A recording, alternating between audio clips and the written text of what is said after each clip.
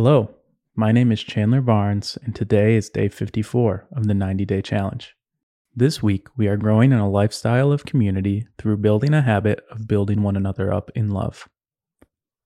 As we begin, let's pause to be still, to breathe slowly, to recenter our scattered senses upon the presence of God.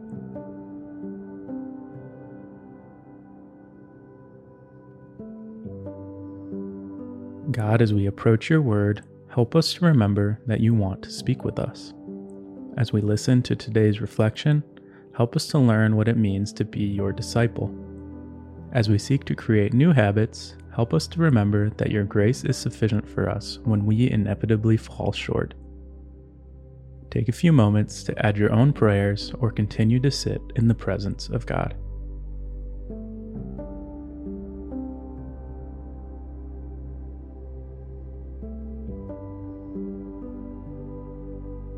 Community is living committed. It is the way we participate and persevere within the local church. We were meant to live in authentic relationships, to love generously, to serve humbly, and to live in unity and at peace with one another. This is our design and our call as followers of Jesus. Today, we are reflecting on how God empowers our service of one another for His glory. 1 Peter chapter 4, verses 10 and 11 says this: Each of you should use whatever gift you have received to serve others, as faithful stewards of God's grace in its various forms. If anyone speaks, they should do so as one who speaks the very words of God. If anyone serves, they should do so with the strength God provides, so that in all things God may be praised through Jesus Christ. To Him be the glory and the power forever and ever. Amen. The New American Commentary on 1 Peter says that the purpose of Peter's letter is to encourage believers to stand fast while they endure suffering and distress in the present evil age. In fact, just before today's passage, in verse 4, Peter talks about how the people of the world around them are surprised that the believers in Jesus are not participating in the, quote, reckless and wild living of the world. And because of this, those around them are, quote, heaping abuse upon them. This letter was written to a group of churches in Asia Minor, which is modern-day Turkey. So most of the believers in these churches would have been Gentiles, surrounded by people with values much different than how Peter is calling them to live. This is strong language for Peter to use, but it also may feel familiar. We live in a world that does not always understand why we choose to live the way that we do as Christians. There is plenty of reckless, wild living that is considered good and normal in our current age. And while it is counterproductive to cast our own judgment upon those who live that way, as verse 5 says, Jesus is the only true judge. We cannot expect to be free of judgment from others ourselves when we choose to live as Jesus commands. It is out of this hardship that Peter calls these churches to serve others faithfully. In verse 8, the passage says to love each other deeply. So it seems that in this instruction, Peter is specifically talking about serving our brothers and sisters in the church. When we do this, we are both recognizing the gracious gifts that God has given to each of us in order to build one another up in love, and bringing glory to God by showing that our God-powered love for each other is strong enough to support each other when the world wants to tear us down. How crazy is that? Really think about the words in this passage. First, it says, if anyone speaks, they should do so as one who speaks the very words of God. I think there are two parts to what is being said here. First, I think this passage is saying that anyone who has a gift in speaking, whether it's teaching the word, providing encouragement, or maybe even writing a 90-day challenge reflection, should do so with reverence and care, as if they are God's very words being spoken to His church. Even as I write this, it makes me want to go back and read and pray through all of this again, just to make sure that it fits who God is and what He may want to say to all of you. In addition, I think that we can take encouragement from this passage, that for those to whom God has given a gift of speaking, He wants to use these people to speak His very words to His church. When you use a speaking gift to build up a brother or sister in love, it can be as if God is speaking His words to that person through you. The passage goes on to say, if anyone serves, they should do so with the strength God provides. When someone is gifted in some act of service, this passage encourages that person that their ability to serve comes directly from God's very own strength.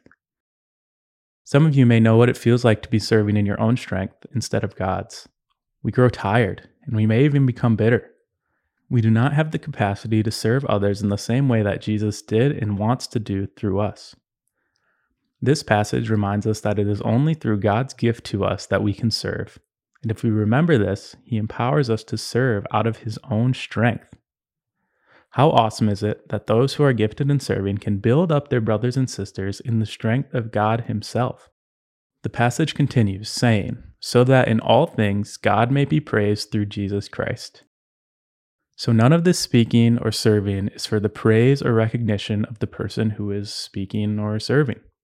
But when we do these things, it brings glory to God as the one who has given the gifts and empowers us to use them. God has rescued us out of our reckless, wild living that leads to destruction and wants us to serve one another in a way that shows the world the glory of who He is. He deserves this glory, and it is a great honor to show others His glory through the way that we build one another up in love. After all, Jesus Himself said that the world will know that we are His disciples by the way that we love one another. Let's return to the passage and listen for a particular word or phrase that the Holy Spirit might be highlighting today. 1 Peter 4:10 and 11 says this, each of you should use whatever gift you have received to serve others, as faithful stewards of God's grace in its various forms. If anyone speaks, they should do so as one who speaks the very words of God. If anyone serves, they should do so with the strength God provides, so that in all things God may be praised through Jesus Christ. To Him be the glory and the power forever and ever. Amen. What word or phrase jumped out at you from this verse? What idea do you want to take away from today's reflection? Is there a step of obedience that you want to take today in response to any of this?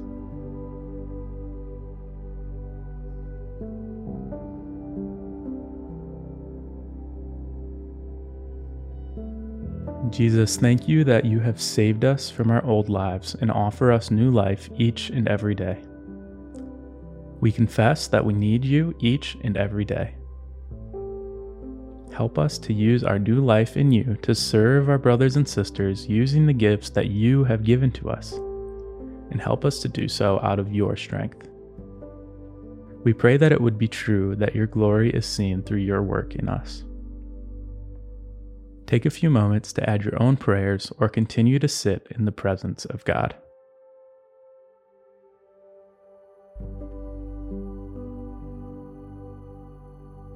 As we take these reflections into the coming day, let us remember the command of Jesus in John 13:34 and 35. A new command I give you, love one another.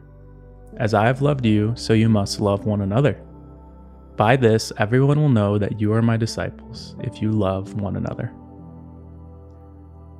Father, help me to live as your child, secure in your love. Jesus, help me to live as you did, loving God with all my heart, soul, mind, and strength. Spirit, help me to live in the power of God, forsaking self-reliance and putting all my hope in you. Amen.